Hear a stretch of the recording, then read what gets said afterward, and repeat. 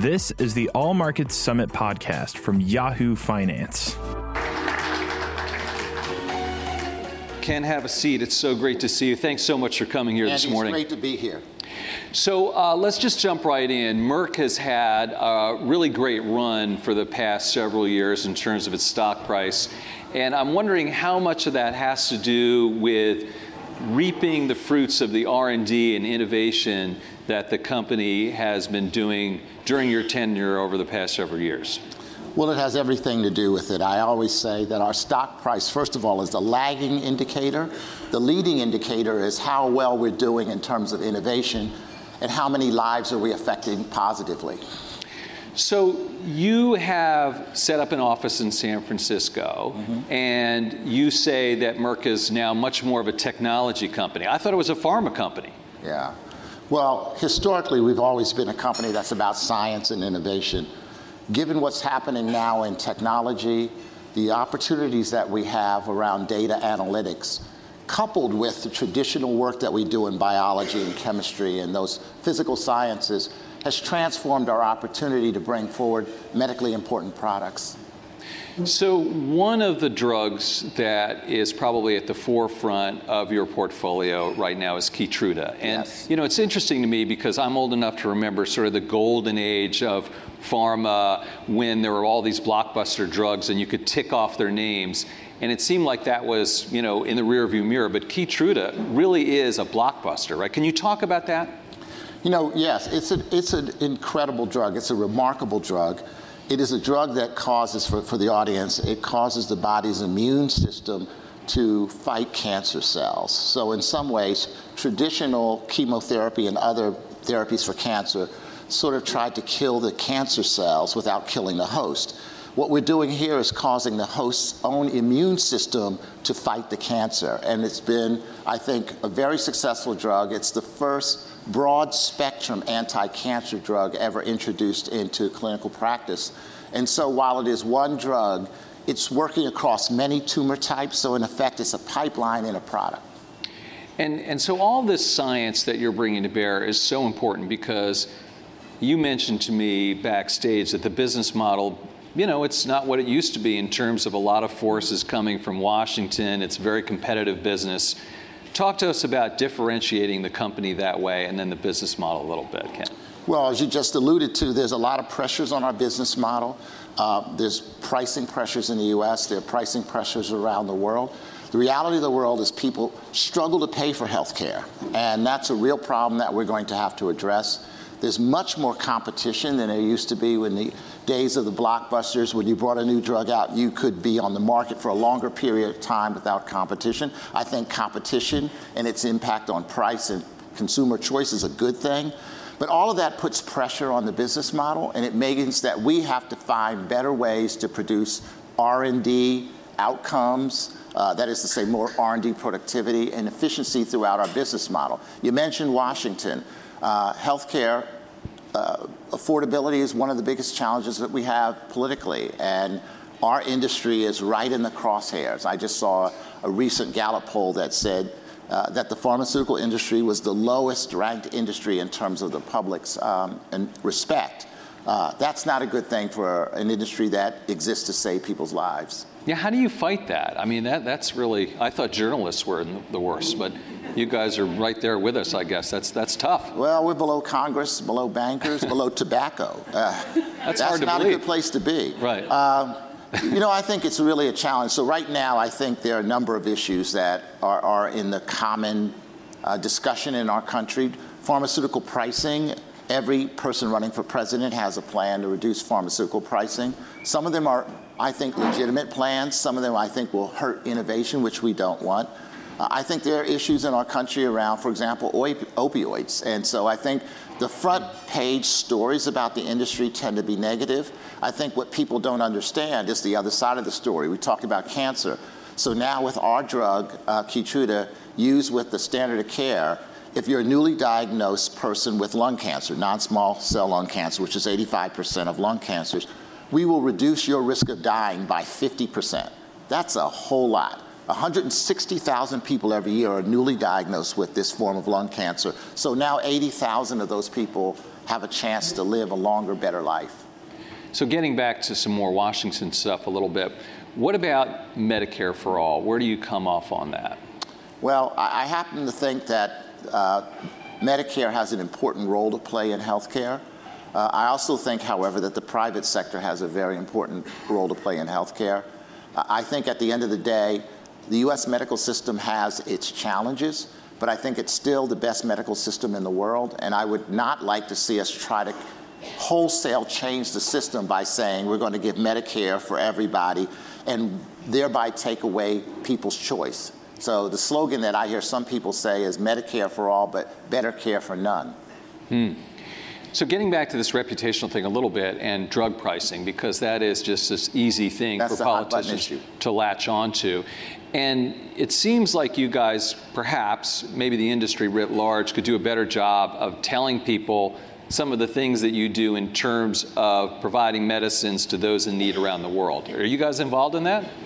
Yes, I would say, a couple of things that I would mention in that regard. So Merck has a long history of bringing forward medicines that make a difference to people around the world. And we have a philosophy that just because people can't pay doesn't mean their lives are not worth saving. So we're very proud that it's our Ebola vaccine that's being used now in the latest outbreak in the Democratic Republic of the Congo. If you go beyond that, we have given away for free our genetically engineered hepatitis B vaccine in China. There was a time in China when 1 in 10 newborns was born with the hepatitis B virus, which means that over a significant period of time, you're going to have destruction of livers, liver cancer. So you've saved millions of lives. And then historically, we've given away our river blindness drug in Africa and South America, and we've saved millions of people's sight. So I think, the reality of the world is that we have to deal with the affordability issue around drugs. But part of what our business model has always been about is the humanitarian mission of bringing medicines to people all over the world, including people who can't afford to pay for them. So how do you sort of incorporate that into an ROI? In other words, you're giving away millions of doses to help cure or prevent river blindness. Where is that manifested in maybe not your balance sheet or income statement, but in terms of your corporate goals or KPIs, if you will? So that's the precise point. I think people come to work in places like Merck because they have a real sense of purpose. And so if you want to draw a direct line between the drugs we give away, the vaccines we give away, and ROI, that's not as easy to do. But I think it's pretty clear that at the end of the day, for a company like Merck, what allows us to compete over the long term, and we're 130 years old now, is the quality of the people in the company, particularly the scientists. And so when you have physician scientists joining a company like Merck, they want to believe that the company's core values are consonant or consistent with their values. And so it helps us recruit really talented people, particularly among the younger people that we covet so much. Now let's talk about the younger people, because the theme of the event is generational opportunities. And so tell us about how you address the generational differences when it comes to various constituencies. Let's start with employees. I mean, young people jump around now and change jobs more often. How do you attract and retain them? Well, I think it comes down to sense of purpose. My sense of it is that younger people, by the way, we talk about younger people as though we weren't younger at one point in time. I can tell you that when I was young, and I was young 50 years ago, I actually cared about purpose then too. So right. I don't think that's a new thing. I always hear people say, younger people want a sense of purpose. Right. I'm glad they do.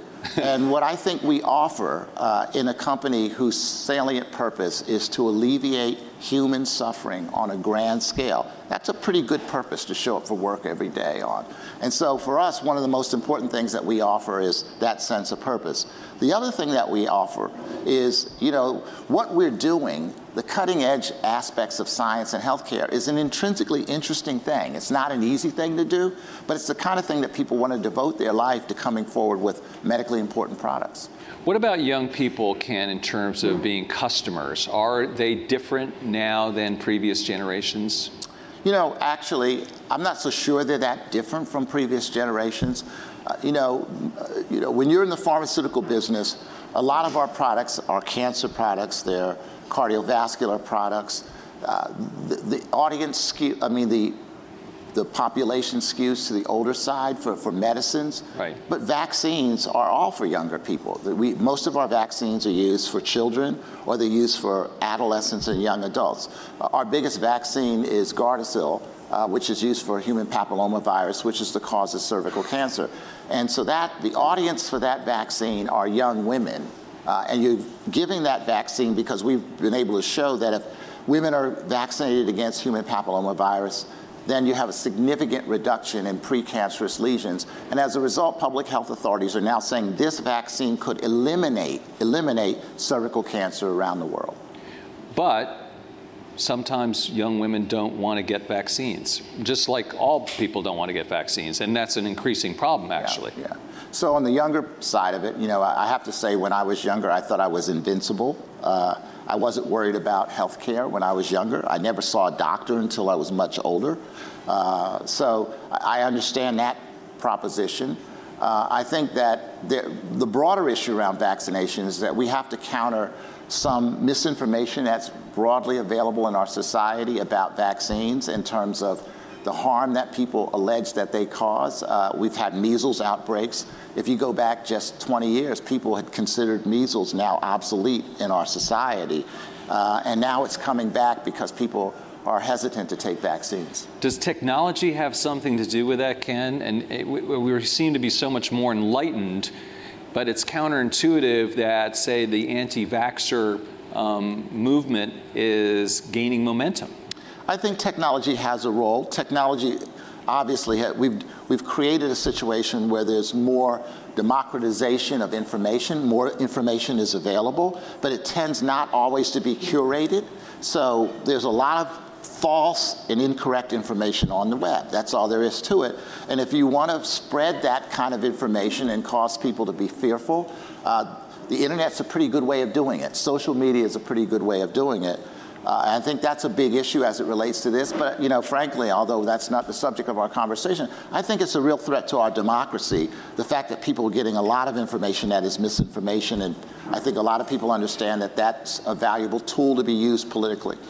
Do you have a social media team at Merck that works proactively and then tries to address things that come up on the internet that pertain to you? We do.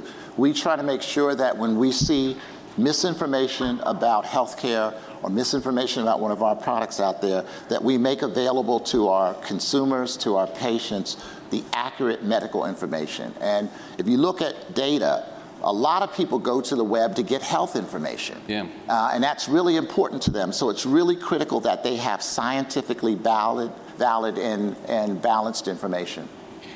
All right, let me ask you, shifting gears a little bit, to talk about your background, your career. You grew up a working class guy in Philadelphia, then went to Penn State, I believe, and then got your law degree at Harvard. Go Nittany Lions. Did I feel that coming on? There you go, absolutely. Okay. But are these opportunities, some people question whether these kind of opportunities, the social mobility is still there in this country. Is it under threat? I think it's totally under threat. So in my own particular case, I feel like I'm extremely lucky. I was born in the inner city of Philadelphia at a time when the social engineers in Philadelphia engaged in an experiment that they called school desegregation, which meant that my younger sister and I were put on a bus. We went 90 minutes across town to schools where we got a rigorous education. And when I look back on my life, I realized that that was a tremendous difference between the kids next door, because I actually went to schools that had rigorous academic standards. I think one of the biggest challenges that we have it here in New York City. We have a big debate about the 16,000 slots in the elite public schools. But the fact of the matter is there are 1.1 million children being educated in the New York City public school system. And we have a very big challenge in our country around opportunity. And if children are not given access, starting with preschool, to the right kind of educational opportunities, then it's really not going to lead to that mobility. And frankly, that's the cornerstone of our democracy, is that upward mobility, that opportunity for each person to achieve their highest potential. Ken, I want to take you back 2 years ago to the summer of 2017. You were on one of the president's advisory councils, and then the incident in Charlottesville occurred, and you were critical of the president and decided to step down. You were the first CEO, I believe, to do that. That's right. Can you talk about the decision that led you, the thinking that led to that decision? So let me first start by saying I don't think as the CEO of Merck I have the right to tell people what they should think about politics. That's not my role. But in the aftermath of what happened in Charlottesville, I felt very strongly that some of the comments that were made, including comments by the president, were totally inconsistent with what we claim are our core values as a country. And I would say that as a country, no matter what political persuasion we have, we all aspire to be a rational, tolerant, hopefully enlightened collection of free people, and we have certain values. That's what brings us together. We come from different countries, different places, but those values are the ones that we espouse. And I thought that the comments that were made were inconsistent with that, and I felt as a matter of conscience, I should step down. I had a responsibility to my company, and I called my board and asked them whether or not they would support me saying that I was doing it on behalf of my own conscience, but also as the CEO of Merck. And I'm very proud that unanimously the board said, we want you to speak to this issue, not just as an individual, but as the CEO of Merck. What was the reaction?